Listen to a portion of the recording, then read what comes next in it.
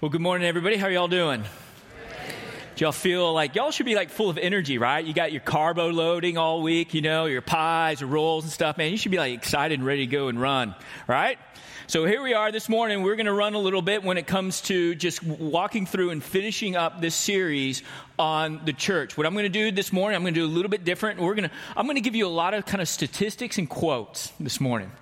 And the reason why I'm going to do this is because, you know, we live in a culture that oftentimes thinks that, you know, has a lot of doubts about God and has a lot of doubts about Scripture.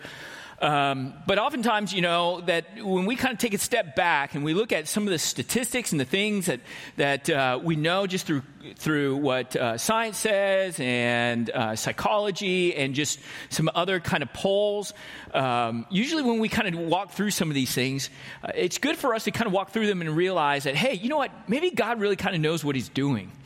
Maybe God really is, you know, for our health and for our growth and for our nourishment. And maybe this uneducated Middle Eastern guy who died around his mid-30s, who grew up in a podunk town from a blue-collar family, maybe he was onto something 2,000 years ago. And so my hope is that when we look at the church and we look at this gift that God has given us, the church, that we would see the value of it. Not just what, you know, God says, because God says it's valuable. Why? Because he created it and he started this movement 2,000 years ago. But we also see just from people who do a lot of just different studies of how this thing called the church is actually really, really healthy for us. One of my favorite passages when it comes to the church, and we've been talking about this passage over the last, you know, few weeks or so, comes from Hebrews 10, 24 and 25. I really kind of, when I think about this verse, these couple of verses here, it's really kind of my idea of what church should be like.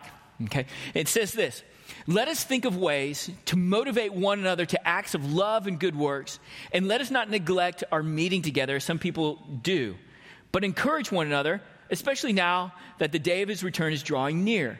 I love this because, you know, oftentimes when we think about church, we think about, you know, it's a place you go, it's something that you attend, it's a program, it's a message.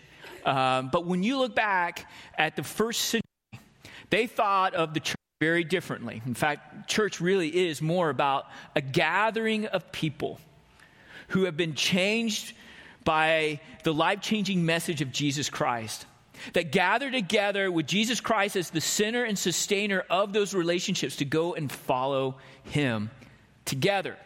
And in this togetherness, we are to be the people who gather together to think of ways of how we can motivate each other to acts of love and good deeds. Isn't that refreshing to think about what a church was made to be? It's a place where people motivate each other. It's a place where people encourage each other.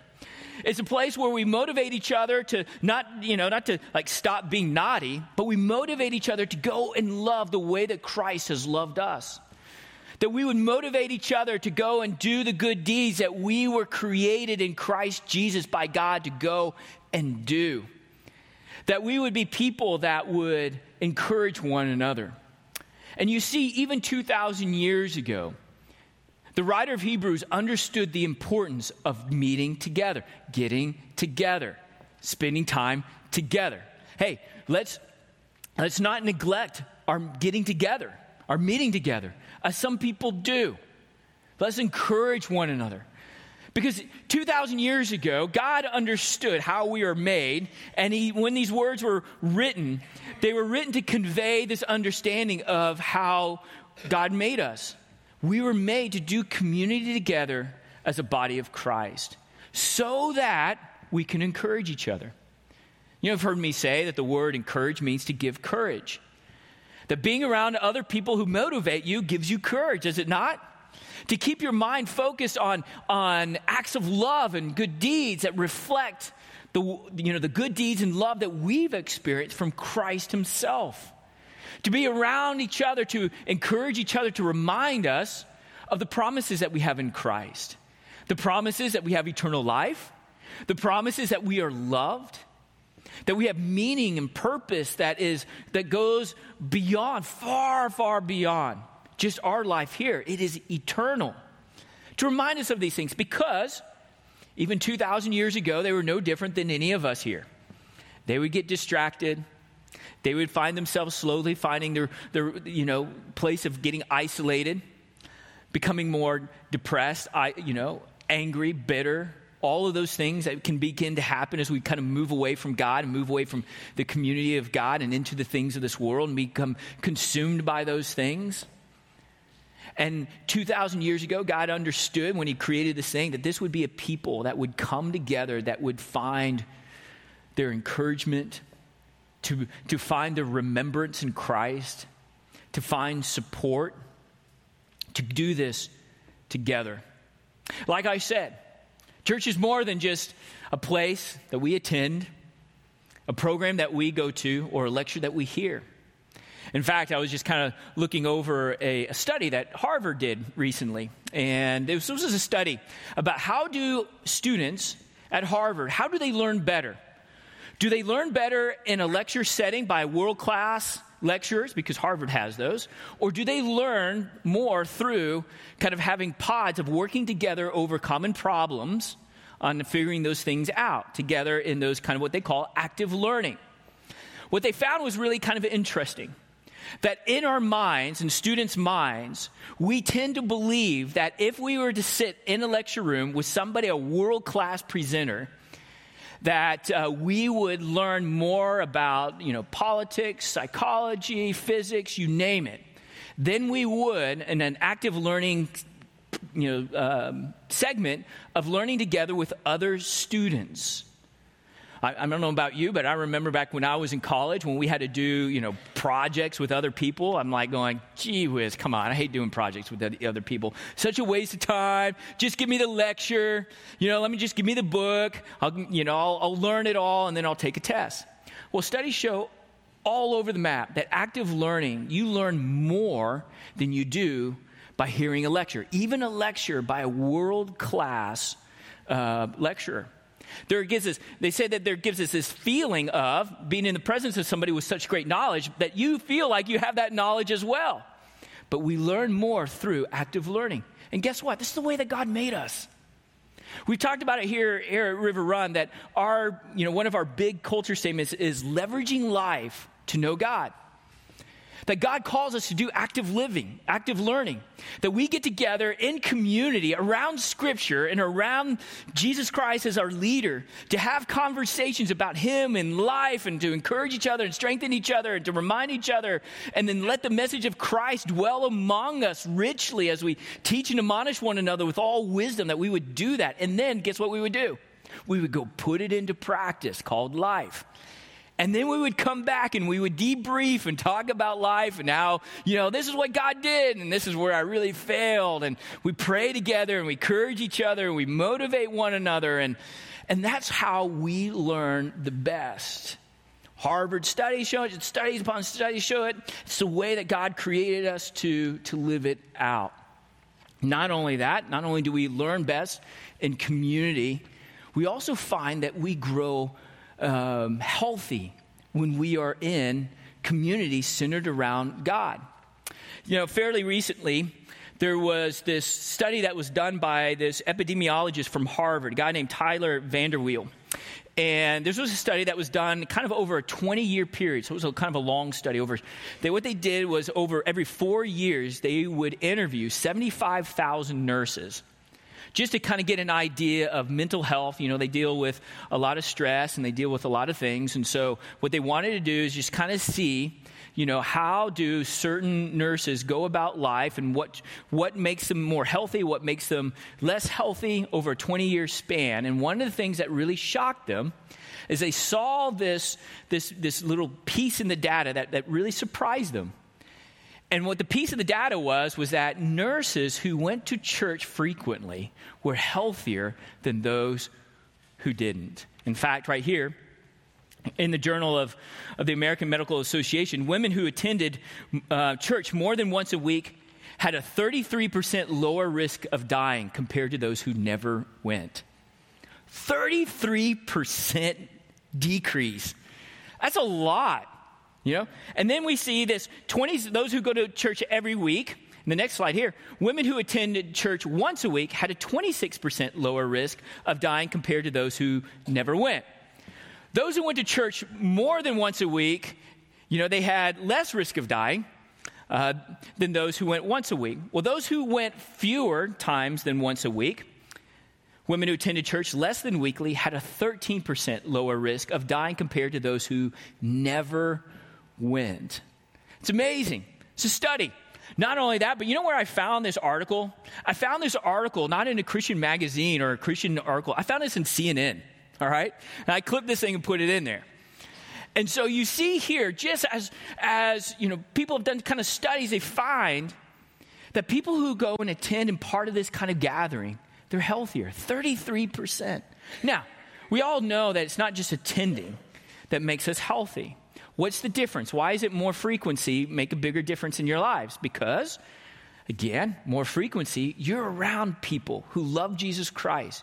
You're around people who want to grow in Christ. You're around people who motivate you and encourage you. You're around people to keep reminding you of the promises and the grace and the love of God, even in the midst of the difficulties and hardships of life. Those who don't have that, they just don't have that. They die 33%. They're 33% more at risk of death than those who attend church regularly. Gallup, last year in February 2022, they did a poll. And one of the things they did with a poll was just kind of looking at people and their life and their healthiness of those who would go to church. And this is kind of what they found. They found that 67%. Oh, let me go back to this real quick. This is a good quote by Tyler Vanderweel from Harvard. Our studies suggest, the studies when they talk about church attendance, our studies suggest that for health, the benefits outweigh the potential negative effects. Basically what he was saying here was, you know what? Church ain't perfect, all right? Why isn't church perfect? Because your senior pastor isn't perfect. Because the rest of us aren't perfect. It's not perfect. We ding each other. We mess things up. But even in our imperfection, when imperfect people come together to learn how to love each other the way that Christ loves each other, the gains are so much better than the side effects of doing life with imperfect people. So going back to Gallup here, Gallup in 2022 found that 67% of those who attend weekly are very satisfied with their personal life. 67% of people who go to church every single week, polled by Gallup, said, man, you know what? I'm very satisfied with my life. And, those who attended infrequently, 48%. Nearly a 20% increase in those who attended church, on a weekly basis. Again, why? We're going to take communion a little bit later, like we do every single week. Do you remember what Jesus said? Do this in what? Remembrance. Why do you need to remember anything? Because you forget. If God knew that we would remember him, he wouldn't say, do this in remembrance of me. I don't need to tell you that because you always remember. Coming together reminds us of so many things about God that makes us reorient our understanding about life, meaning of life, purpose of life, joy of life. That gets us to a place where we are more satisfied than just trying to live out the way that the world wants us to live it out. In fact, in that same article here, you see this next here, weekly religious service attenders are, in fact, more likely to say they are very satisfied than are those who make $100,000 or more in annual household income. Again, most of our lives and our culture is earn six figures. You earn six figures. If you have to skip church, if you have to not make it to your small group, earn six figures, because if you earn six figures, you're going to be happier than if you actually did life together with other people in the church. Well, studies show, and Gallup poll showed, that those who gather together in a community of believers as a family are healthier, more satisfied than those who make six figures.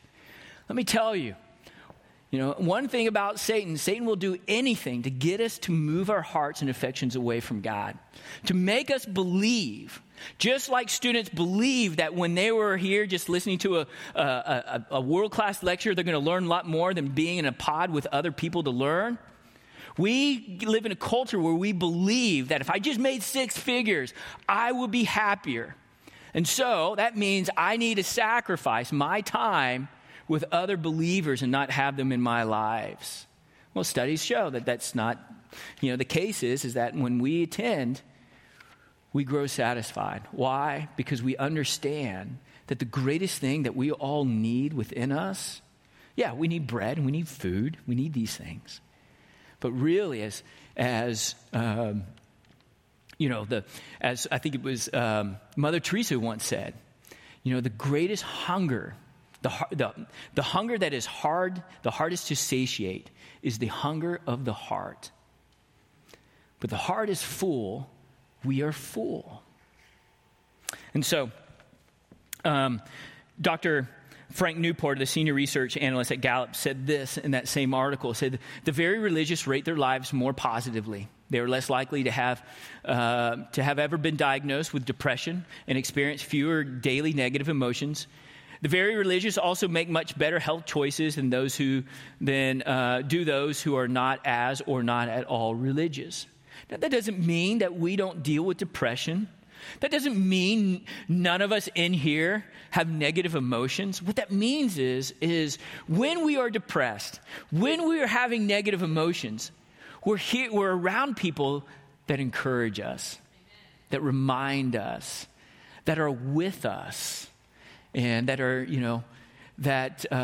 are there to walk these things out with us, by which to remind us that we are loved by God and that we're growing and feeling the sense of strength in the way that we love each other.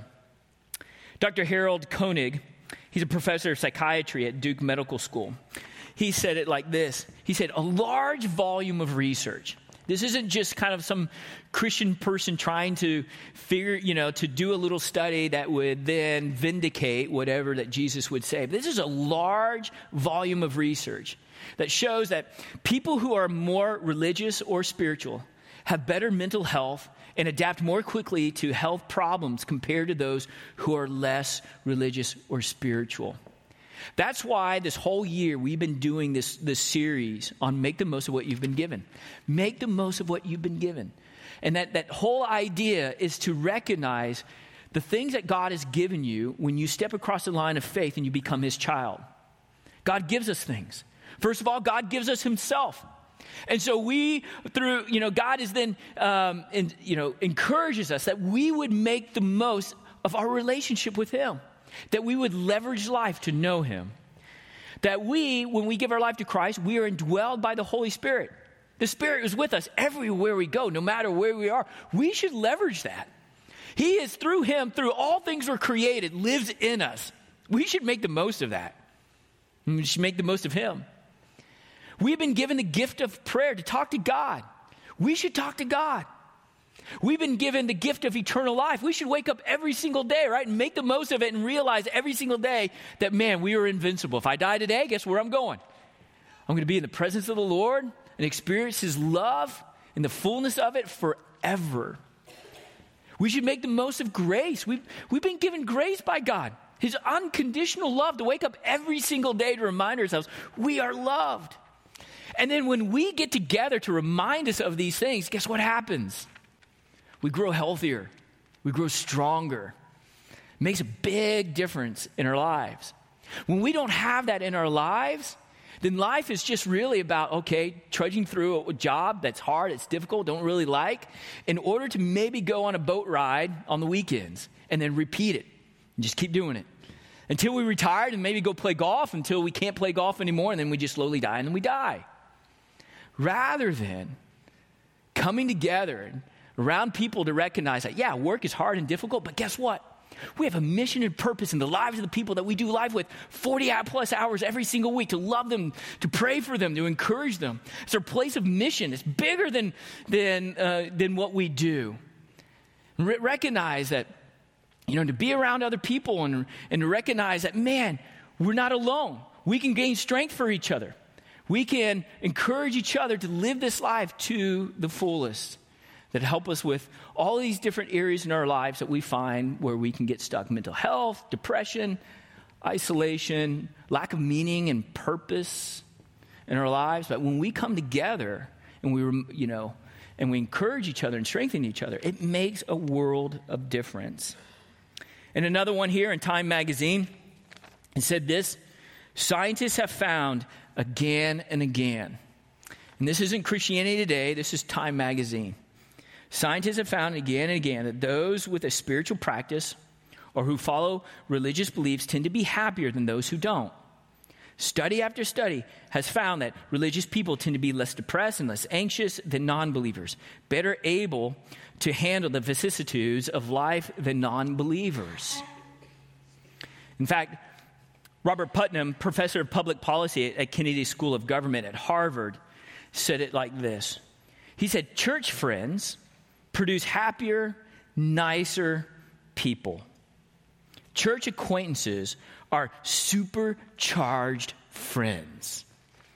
This is a guy who's a professor at Harvard, who's a professor of public policy at Kennedy, of the Kennedy School of Government, saying, studies show that people who go to church and have those relationships, man, they are nicer people. Does that mean that there isn't any curmudgeons or self-righteous people in the church? Man, absolutely there are. And it's all over TV that there is. But man, I'll tell you, in 20 years of ministry in different churches and stuff like that, you get all walks of life. There's no doubt about it. But let me tell you, in every church I've ever been in, the vast majority of people are nice, kind people who want to make a difference in the lives of other people because they've been changed by the love of God. Okay? And the professor at Harvard recognizes this. But here's the thing, and Robert Putnam struggles over this. In some of his writings, you see it, is as a guy who is a professor of public policy at the Kennedy School of Government, how do you encourage the government to make policy to go to church? Well, it seems like the government, through the way that it is right now, it's like the government can't make policy to make people go to church. So, how do we work that out? Well, some of them would say, the government should make people go to church. That would make everybody healthy. But we all know that when you're made to go to church, is that better for you? No. It's when you make the choice that you want to be around other people who are seeking God, that you want to be at a place where you want to know the Lord. Now, let me tell you, in the first century, in the first century, second century, third century, did the Roman emperors have a health policy that make everybody go to the Christian churches? No. They had a policy of kill all the Christians. And guess what? The church grew. You know why the church grew? It wasn't because of great lectures. It was people who were meeting in each other's homes, that even though they were persecuted, they found great strength in their relationships with each other. And through those great strength of the relationship with each other, they would remind each other the promises, the eternal promises that they have in Christ Jesus. And not only that, but people started coming along and being part of this little community. You know why? Because this community, even though they were persecuted, they were nice people. They paid their taxes. They suffered with the people who suffered in their community. They welcomed people from all different walks of life centered around this relationship with this new king, this benevolent king who gave up his life, called King Jesus. And they began to grow because this community found its strength in its relationships with each other as they were informed by the scriptures and the understanding of the leadership of Jesus Christ and being led by Christ himself. But here's the thing. We all know that we live in an era where there's a lot of mental health issues. There's a lot of depression. There's a lot of loneliness. And it's upticking.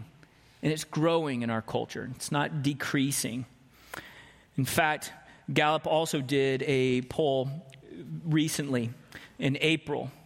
And they found that they found that 17% of U.S. adults and nearly a quarter of adults under 30 reported feeling a significant amount of loneliness the day before they took the survey. Just kind of random, out of the blue. Okay? 17%, and then 24% of the younger generation. In fact, that's where the greatest fear is. In the past, what you used to see when it comes to loneliness and life satisfaction is a U-curve. Right? When we're young, we're all idealists, we're all excited, the zeal of youth, and then we go through what's called a midlife crisis, right? We kind of go through that point, and then we kind of come out of that. The new reality over the last couple of decades is now this kind of going up. That the younger that people are, the more depressed, the more lonely they are than those who are older. And I believe it's not because once you get older that you get happier. I believe that we've created a culture of separation to such a degree that this new generation doesn't know about God, doesn't know about Christian community, doesn't even know about community, and are living through isolation and trying to struggle through life alone. And it's an epidemic. Wall Street Journal just this month did an article, and the subtitle of the article is "Loneliness isn't just bad for your health, it is deadly." And this is what they said. People who report often feeling lonely or being socially isolated are an increased risk of death from any cause, new research suggests. So we even see that even the way that we're made, that God knew that once we get isolated from Him, we get isolated from Christian community, we get isolated from others, we begin to die. Because we were made to have this enriched, wonderful relationship with our God who created us and with one another. But it's an epidemic. And one of the things you see all throughout, and I've talked about it here, even here at River Run, is you look across over the last 20 years, guess what? Church attendance is going like this. Bop, bop, bop, bop, bop, bop, bop, bop, bop, bop, bop.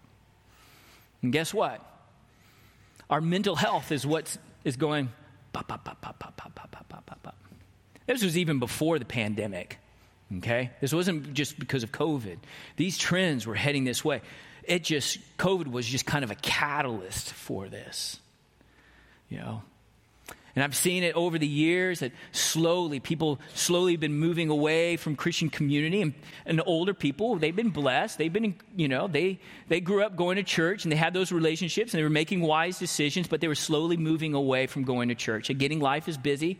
They're working hard, and so on the weekends they're going out and doing other things recreationally, and the kids getting into sports, and so they're busy on those weeks. And then even though they may be a little bit more healthier because they have experienced some of that wisdom and understanding of God through church community, the next generation doesn't.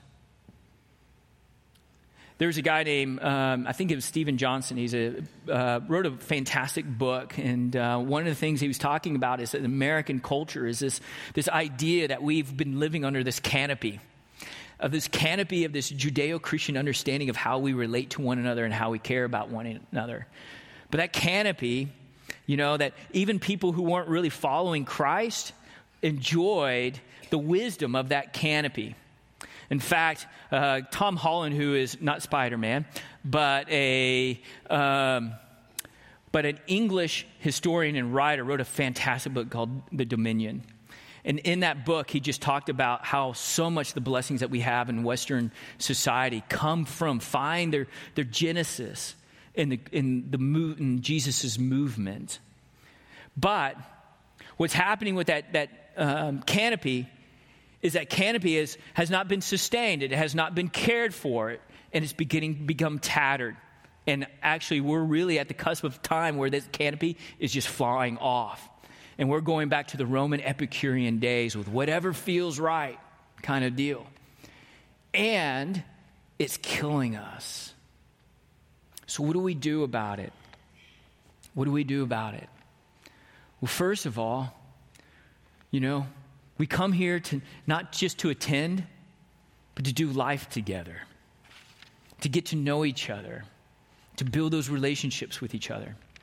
Get plugged into small groups where there's other people that are getting together in living rooms to talk about life, to find that encouragement and that strength and to gain wisdom together in that.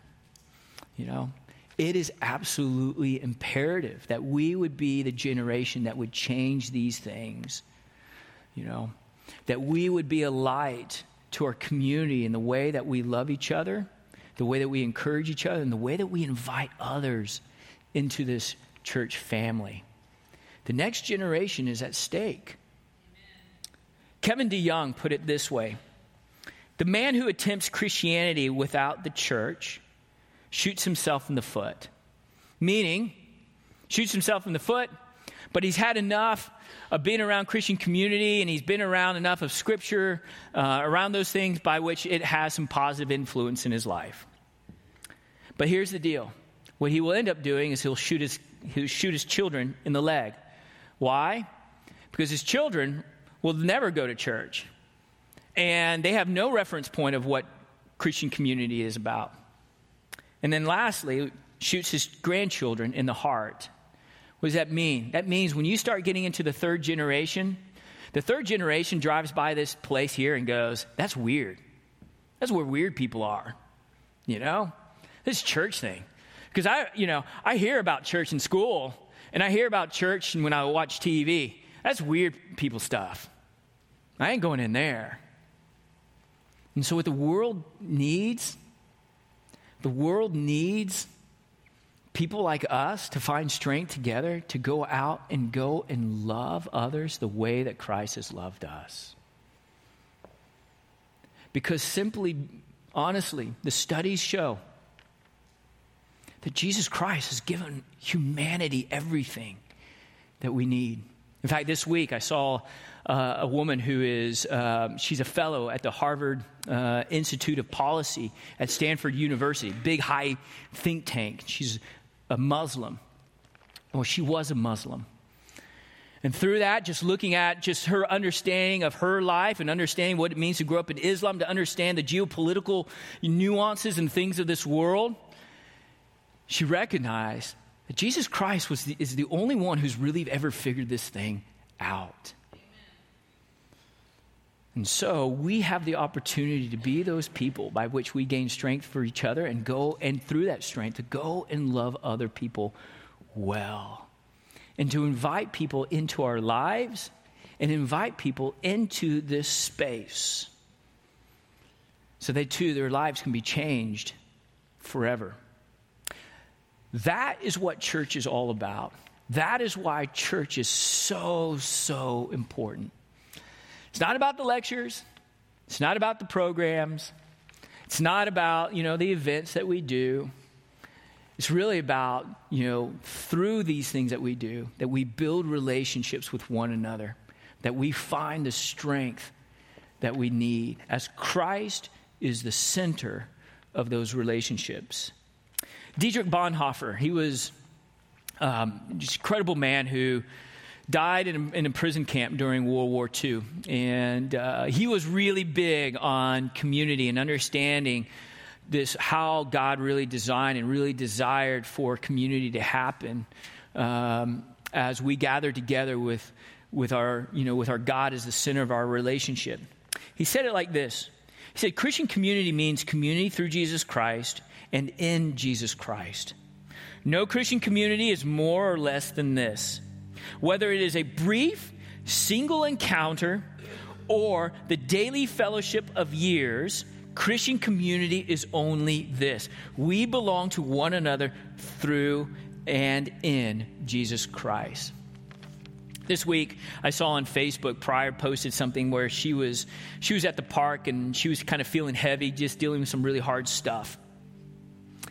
And so she kind of pops down. There's a guy who works for the city who comes up.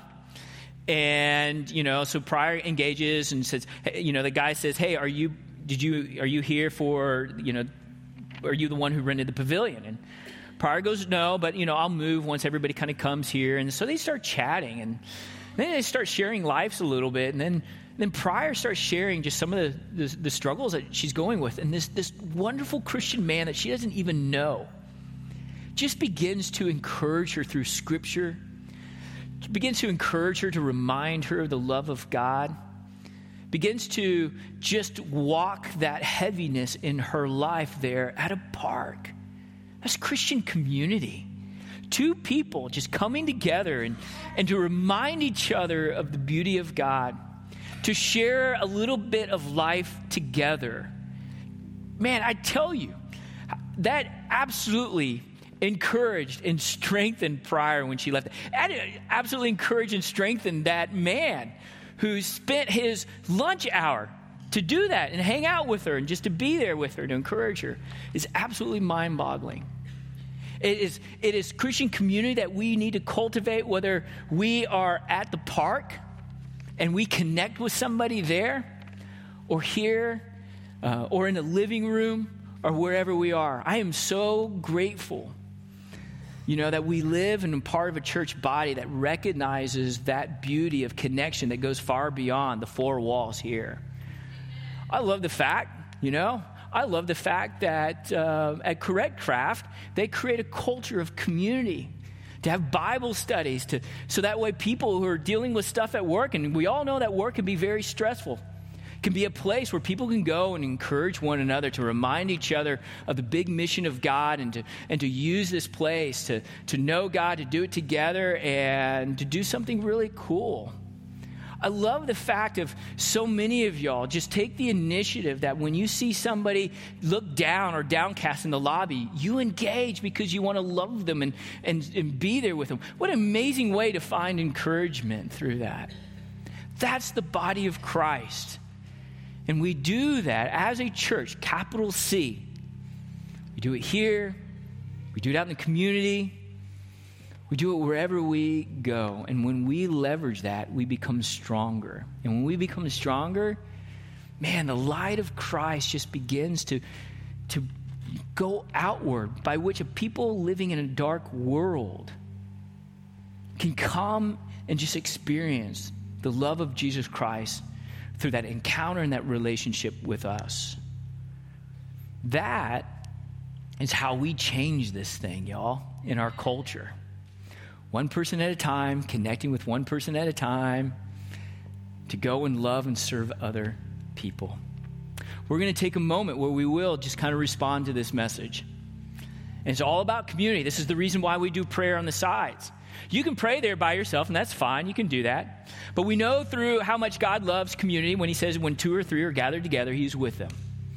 So the reason why we do this is because there's something they're strengthening about getting together with somebody else and just to pray and have them pray over you with whatever is going on in your life. It can be anything. It's why we do communion every single week, to commune. Commune means to come together with union with our Christ, to remember that we are loved, that we are forgiven, that we have eternal life. And we all partake together of the one body and the one blood, together in community with one another. And we have our offerings as well, as we come together as a church family to gather our offerings to the Lord, to place them before the Lord, and to ask God that he would multiply it into the lives of other people.